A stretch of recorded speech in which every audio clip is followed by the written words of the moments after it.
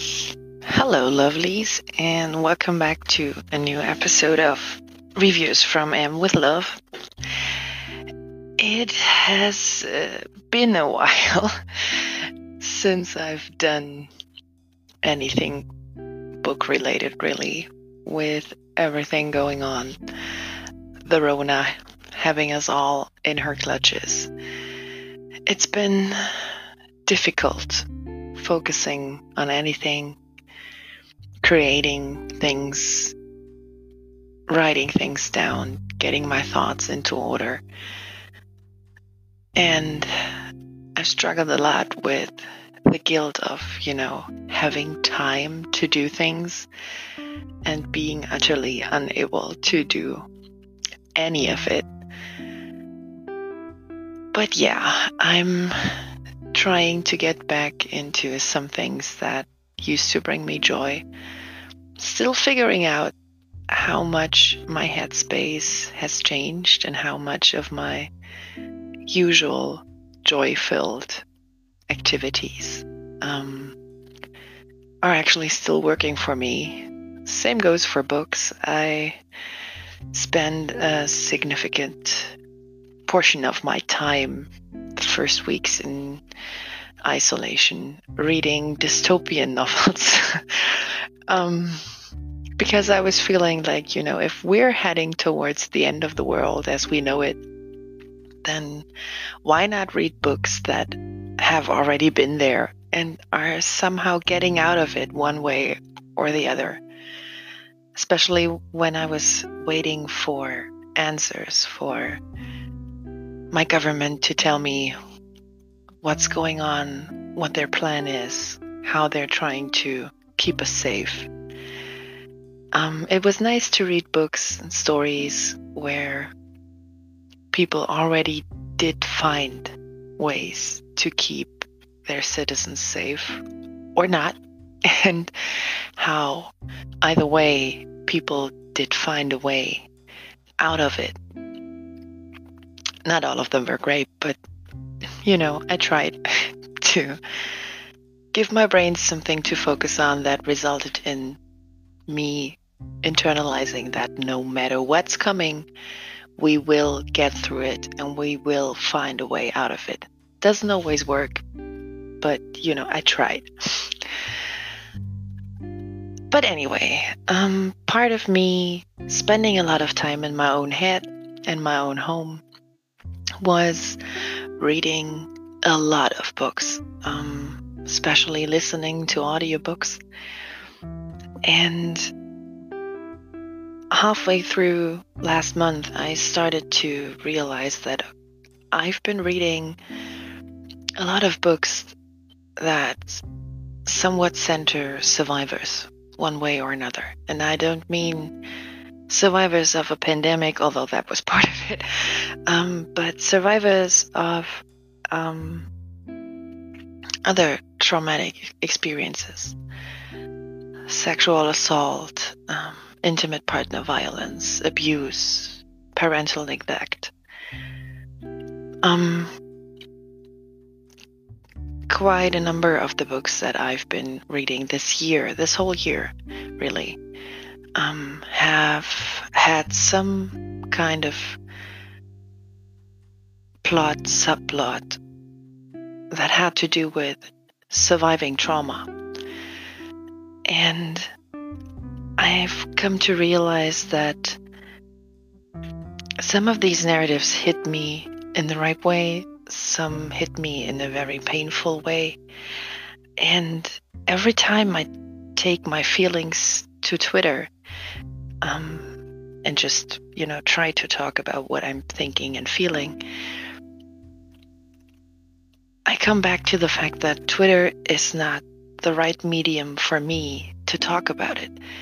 It's too clunky and awkward, and I never get everything that I think and feel out in a way that, works for the format and works in a tweet thread. And it's hard for me to feel connected to my own thoughts and to other people's thoughts when I don't feel like the medium is the right one. And I thought about writing it all down and making a blog post or something. But that didn't feel right either. So here we are, me trying to put some of my thoughts out into the world, not really to be educational or to tell anyone and everyone what they're supposed to think and feel, or that the way I look at things and experience things is the only way to do it, but just because I've been having a lot of thoughts, and there were a lot of people who just, slid into my DMs or in my mentions when I started talking about this idea on Twitter, and they were encouraging and supportive and really lovely. And the consensus was that it might not be a great resource or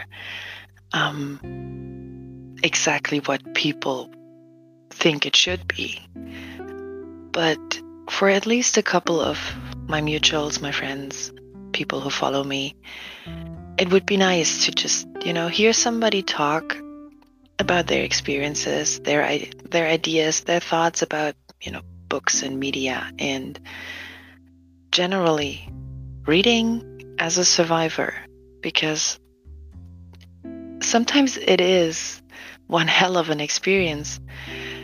And it's nice to know that when you make this experience on your own, it doesn't mean that you're all alone.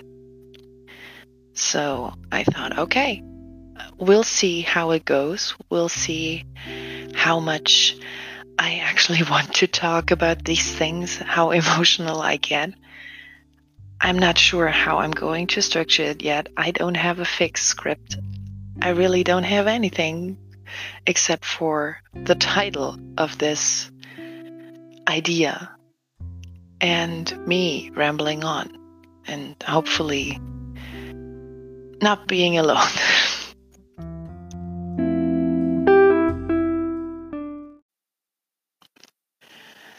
So it might come as a shock that I'm going to start all of this by saying that one thing that social media especially has taught me over the last couple of years really is that when I talk about reading as a survivor, my experience is so different from other people's experience. And while I love that we're somehow all connected by the fact that we are survivors of incredibly traumatic experiences, we're still all so incredibly different. And all of our experiences are incredibly different, just as much as our lives are, and just as much as we as individuals are. We have things connecting us, but we have just as many things that make us different from each other. And one thing I worried about when I started planning this whole endeavor was that people would take what I say and think as some kind of, example for everyone. Like, I don't want this to be a thing that people take to tell other survivors that they're not valid, directly or indirectly. And that's the thing that I've seen happen a lot, really.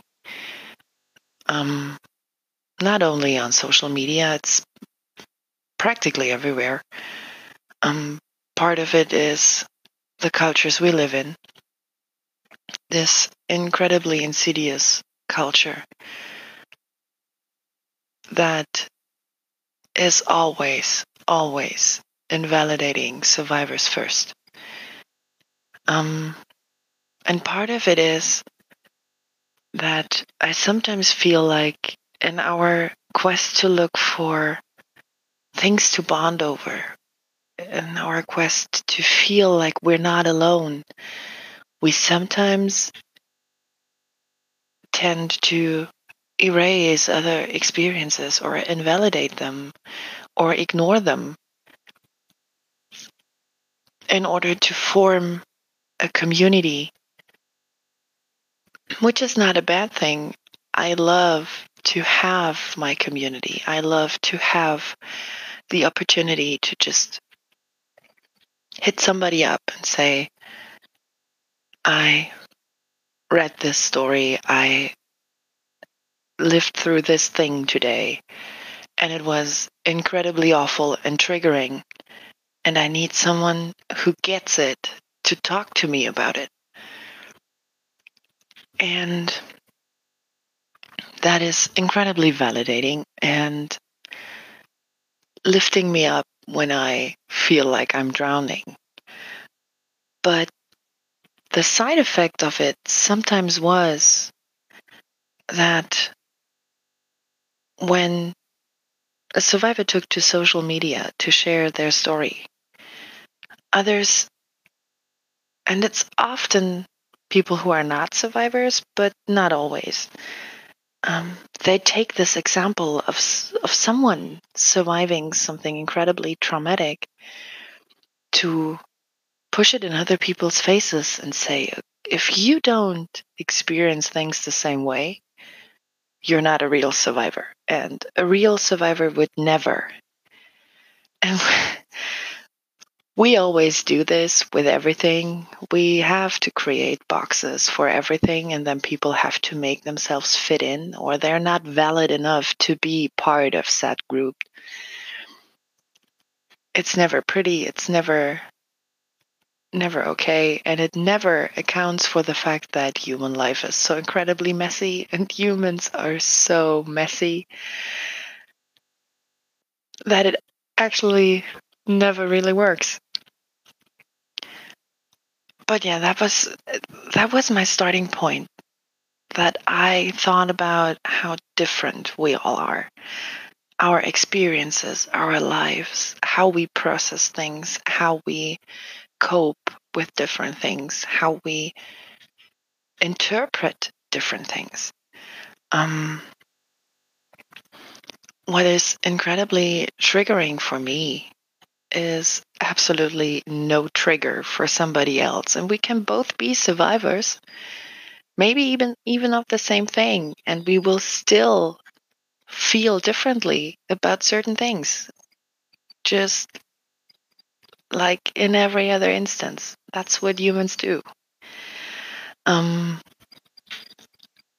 Which is also why I appreciate trigger warnings so much. And this is a discussion for a whole other episode, because the things I've seen said about trigger and content warnings are just, I could fill a whole episode just with this. But generally speaking, one reason why I really appreciate authors giving trigger warnings, and why it's sometimes so much easier to go on websites like AO3 and just, read stuff I'm in the mood for.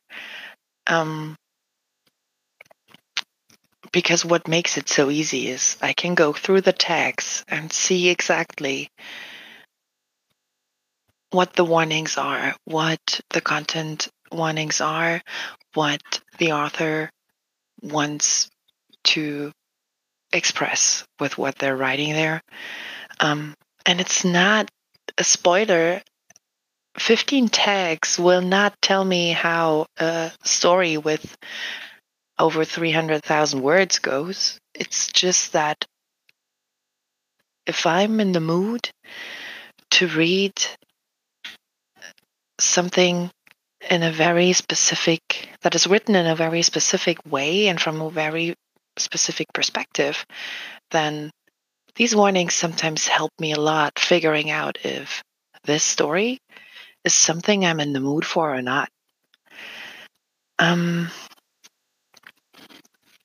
and just because something is not a good fit for me right now doesn't mean that the fic or the the book is bad, or that the author is an awful human being, or can't possibly be a survivor, because no survivor would ever write this. No, it's just not a good fit for me right now or ever, depending on what it is. um, when there's not one specific way to be a survivor, then there's not one specific way to write for a survivor, or to write a story that is good for survivors or bad for survivors, because we're not all a certain way. Why would the media we consume be all one certain way and not different, just as we are? One of the things that come to mind is that a few years back, I think, somebody on my timeline recommended a book. I think it was I'm not sure if it was erotic romance, um, but it was steam heavy in the second half. And it's a story that I would call magic dick adjacent. It's not that the dick is actually magic, but the way the story goes, you have a survivor who falls in love and slowly, gradually opens up to the new love interest, um, and starts to explore her sexuality and sensuality again post traumatic experience. And in this book, the way it was written, it was, the more the heroine opened up and explored her own desires and her own sensuality, um, the more she started to process and cope with her trauma. And it ended with her confronting her abuser. And I think she actually punched him in the face. I'm not sure, but there was a confrontation there, and she came out of it stronger and better. And and it all happened in the course of, I don't know, 250, 290 pages. It wasn't that long a story. And it started when she was still running from her past and just trying to survive. And it ended with her in a really, really good place. And I could absolutely see how this story could be empowering for somebody else. How somebody else who survived intimate partner violence could read this story and feel seen and supported and uplifted. I could see it, but for me, it was triggering as hell, because I was sitting there, and the only thing I could feel was this special kind of devastation when you read someone who went through something that is pretty close to what you went through in some ways, and they get to a better place much faster than you. And while you are still struggling with actually processing what happened to you, this character is already, far more along in their recovery. And it's all connected to, having sex with the person you love. And it wasn't written as a magic dick scenario, but it felt like it to me. And it was like, her recovery and her sensuality and her sexual experiences were so closely linked together, and it all developed in, the same steps. And I was done with this book, and I went on Twitter and posted a thread that I never should have posted because it was not only was it full of typos, it was me talking from a place where I was so triggered and I was so upset, and I was not in a place of my mind was not in a good place, and I regretted posting it later. Um, Not because my feelings were invalid, but because I didn't want to take all of these personal feelings to the timeline. I tend to not do that anymore, but also because what I was trying to say is I can see why this is great for others, but it absolutely 100% didn't work for me. And what came out was a garbled mess of I feel so awful because of this book. And it wasn't untrue. I did feel awful because of this book. It was just, I could still see why it could be a good book for others. I was just unable to express it right. And it brings me back to what I've been saying 400 times. We are all so different. Survivors are so different. And there are a lot of stories out there that will never work for me, and there will never be good stories for me because I won't read them and feel good. I won't read them and feel seen or uplifted or supported. I will read them and they will trigger the fuck out of me. I will put them down and never touch them again.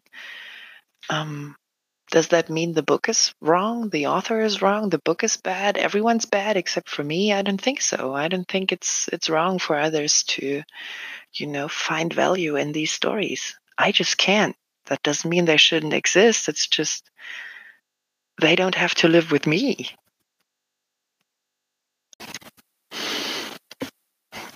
Okay, but establishing that not everything that isn't for me doesn't mean it isn't good brings me back to a point that I probably should have gotten to earlier but didn't. And that's when we hear the word survivor, many of us think of different things that we did survive.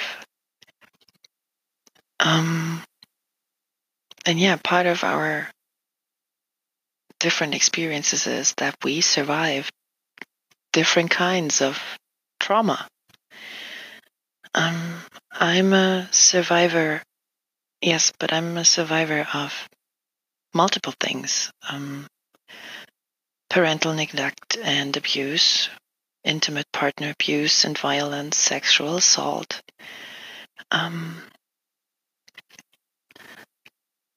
interpersonal abuse and gaslighting. There are a few things that I survived at different points in my time. It's for some, it's one incident, one thing that happened and that we survived and that changed everything. And for others, it's that, but also a longer period of time that we came out of on the other side. And I think what people think of when they hear the word survivor shapes a lot of what we get to see in media in general.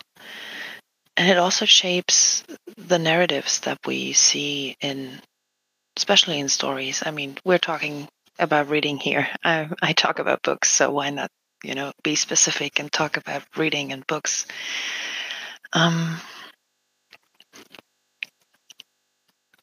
I have to admit that when it comes to sexual assault, and this is what I'm going to focus on for now, because April is Sexual Assault Awareness Month, and also I can't focus on everything at the same time.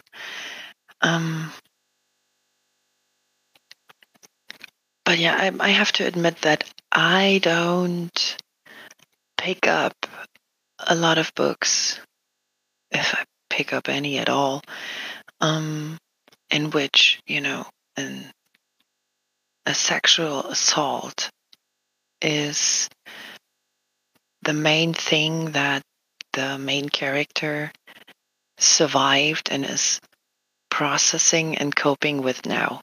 Um,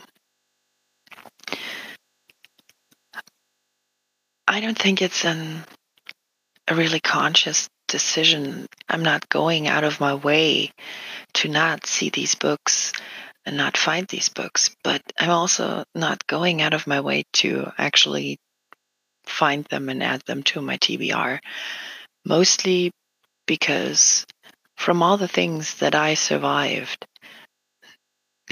the assaults they were not isolated incidents, so um, this is not a narrative that I feel is, well, for me is not the right word, but these stories are not the ones that make me feel seen in a way that, I read the story and say, oh wow, yeah, that is me. Because that's just not my experience. I understand some of the emotions that are described, and I understand what it means to survive the assault, the rape, in some ways on a deeply emotional level. But it's just not my story. So at the end of the day, I understand enough and I feel enough of the emotions of the emotional journey to really get hit by it. But it's not the kind of story, the kind of narrative that makes me feel seen and supported because I understand enough, but not really. And for me, it's the issue is that I can only read certain kinds of narratives, and others are just so triggering that I don't really get anything out of them.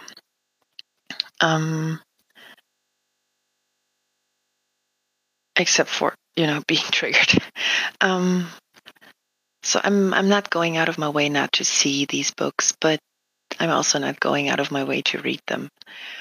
Um, One thing that I have realized is that when it comes to sexual assault and all the different ways it can happen, and in all the different times it can happen, the times it happened to me were at completely different times in my life. So there there were years between the assaults, and they were completely different. The context, the situation, what happened, it was completely different. And I cope with them very differently. Um,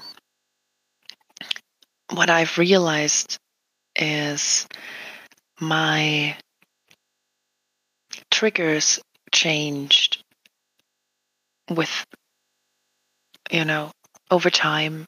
And also, when you add trauma on top of trauma, then the possibility of triggers changing, shifting, and, more triggers um, appearing.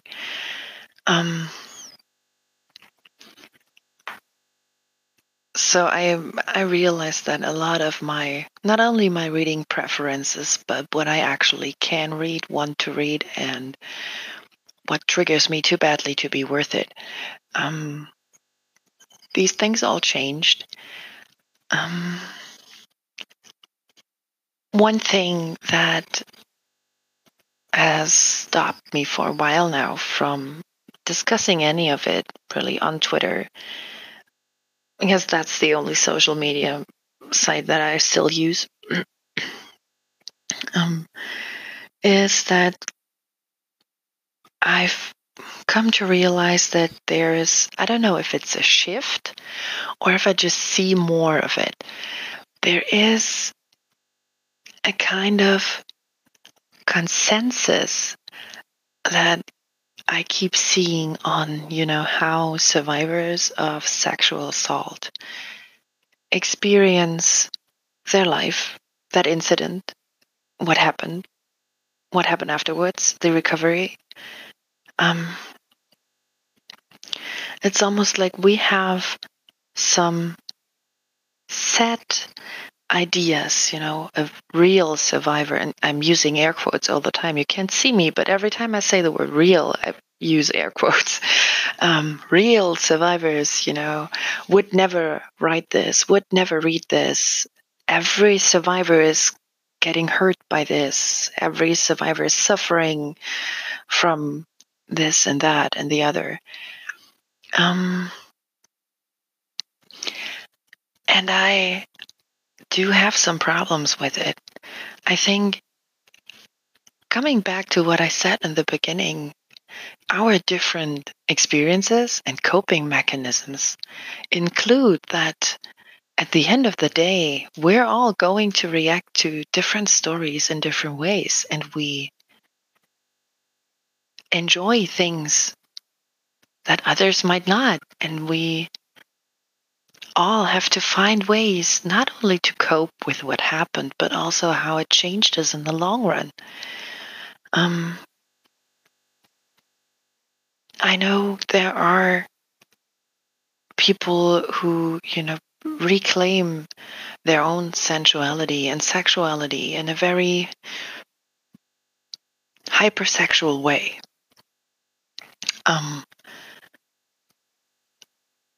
I know that for me, for example, the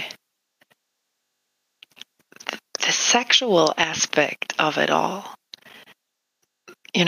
just simply concerning my sex drive, my sex life, my sensuality, how I experience sex in my body, it's not the same as what others describe. Like I said, for some of us, we have a really hypersexual response to it all. Others can't stomach the idea to ever, go there again. And others are somewhere in, the myriad of ways you can rediscover and reclaim your sexuality and your sensuality and how you experience sex in your own body. For example, I always come back to this slogan, consent is so sexy. It really, really is. But I know that there are survivors out there who do not get the same sense of, oh my God, yes, that others get from, explicit, spoken out loud consent on every page. And I know that others really prefer sex scenes in romance books in which the consent is obviously there, but not every step is, talked about on page. You feel the consent, but you don't read the affirmative words every few sentences. For some, that is just more sexy, or I don't know, just I know that on some days I cannot stomach reading scenes where, consent is spoken out loud in every second sentence, not because I think it's wrong or it's not sexy or whatever else people think I might imply. It's just that some days these things remind me of the moments when I did not have that. And it's its very own kind of punch to the gut. It's on bad days, I just can't do that. So I switch to something else. And there are other ways to express consent or also play with the idea of Dubcon, for example, is something that people always throw in other people's faces when it comes to consent in sex scenes. And I have tons of other examples. I can't go into all of them because then we'll be here all day. But my point is that depending on where you are, not only in your journey or in, where you are in a strict timeline of it happened then and I'm here now, but also in the sense of where are you when it comes to coping mechanism, to coping strategies? Where are you in terms of how you experience your own sexuality and sensuality and your own body? Where are you in terms of what is still, floating your goat and what isn't anymore after you went through something like this? Depending on where people are and where people want to go or feel like they can go, different perspectives, different narratives have different values for all of us. And I understand that, some stories, especially when it comes to consent, some stories are icky for some people, or they feel uncomfortable with it, or they just don't like it, or there are a million things you can feel when you read sex scenes with or without explicit consent on page. But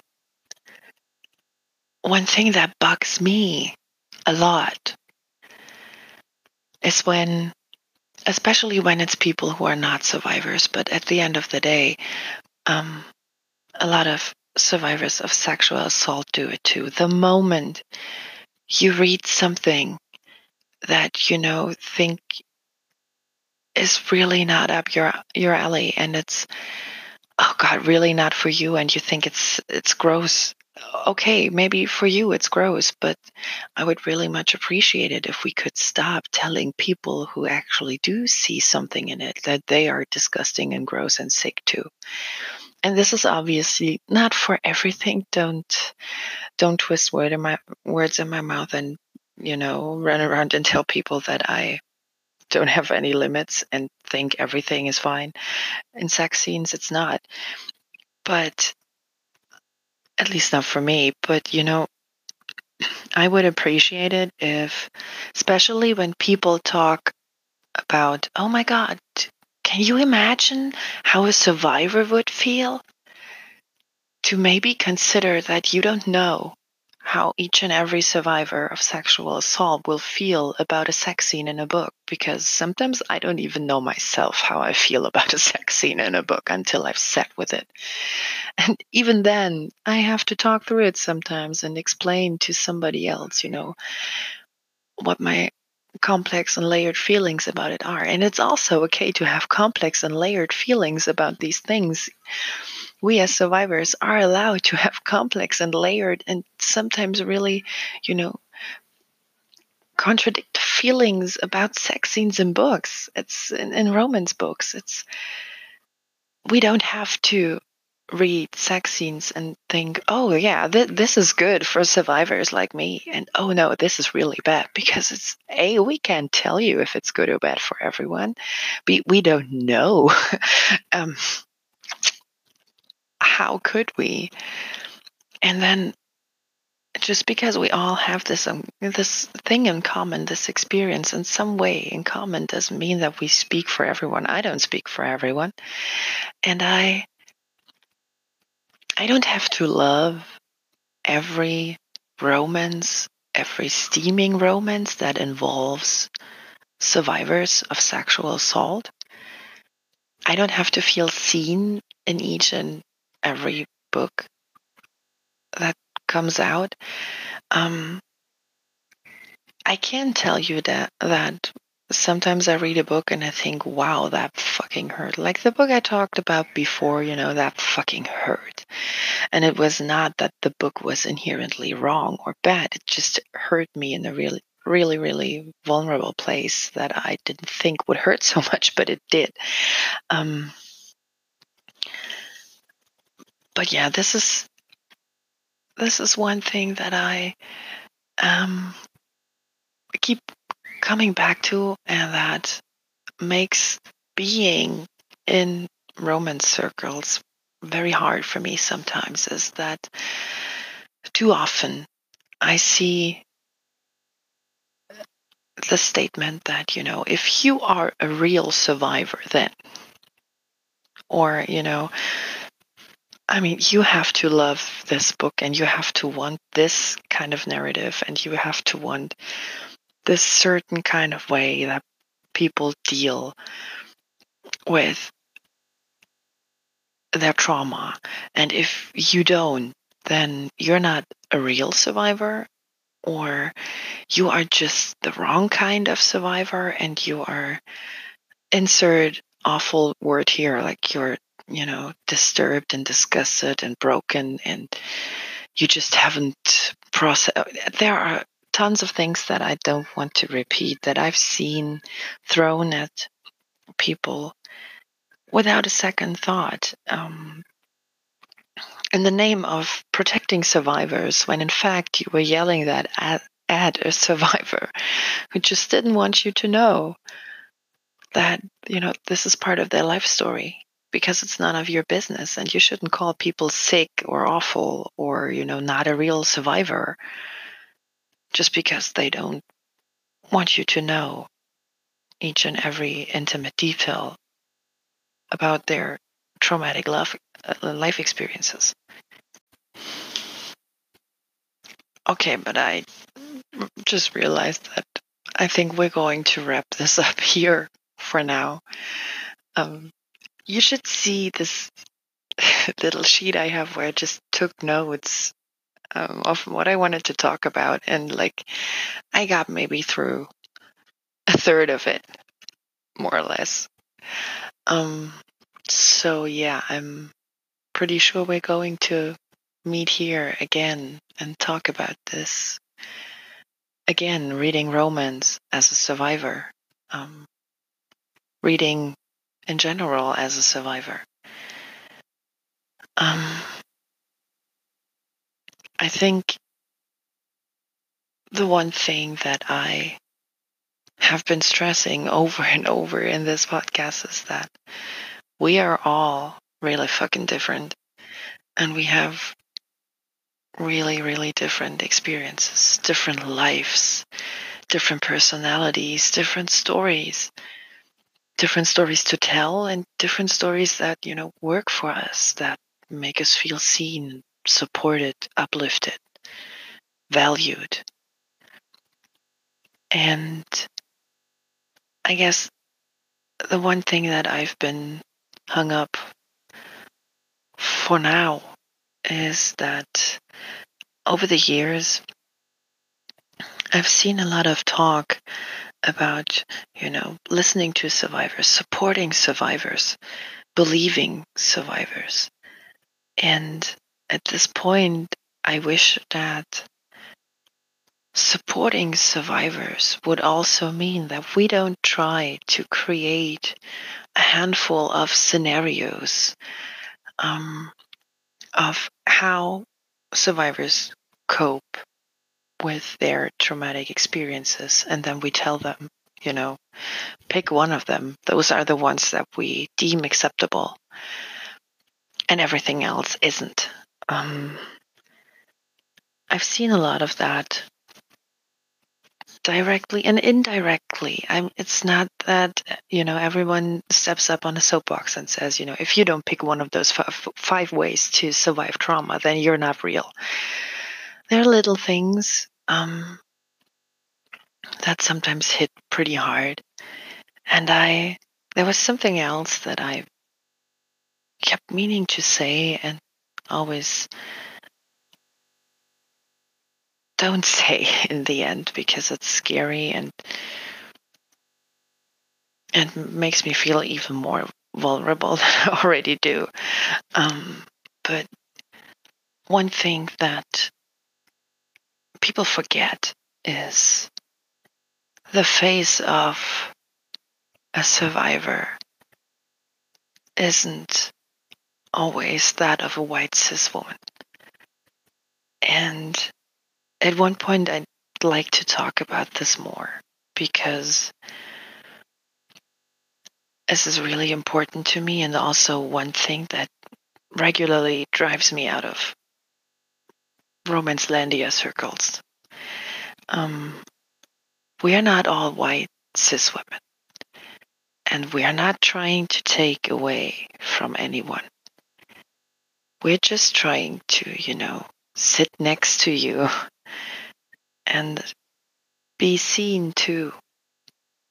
Not to take away from anyone, not to steal space or spotlight or whatever. We just, you know, some of us are part of an incredibly vulnerable part of society.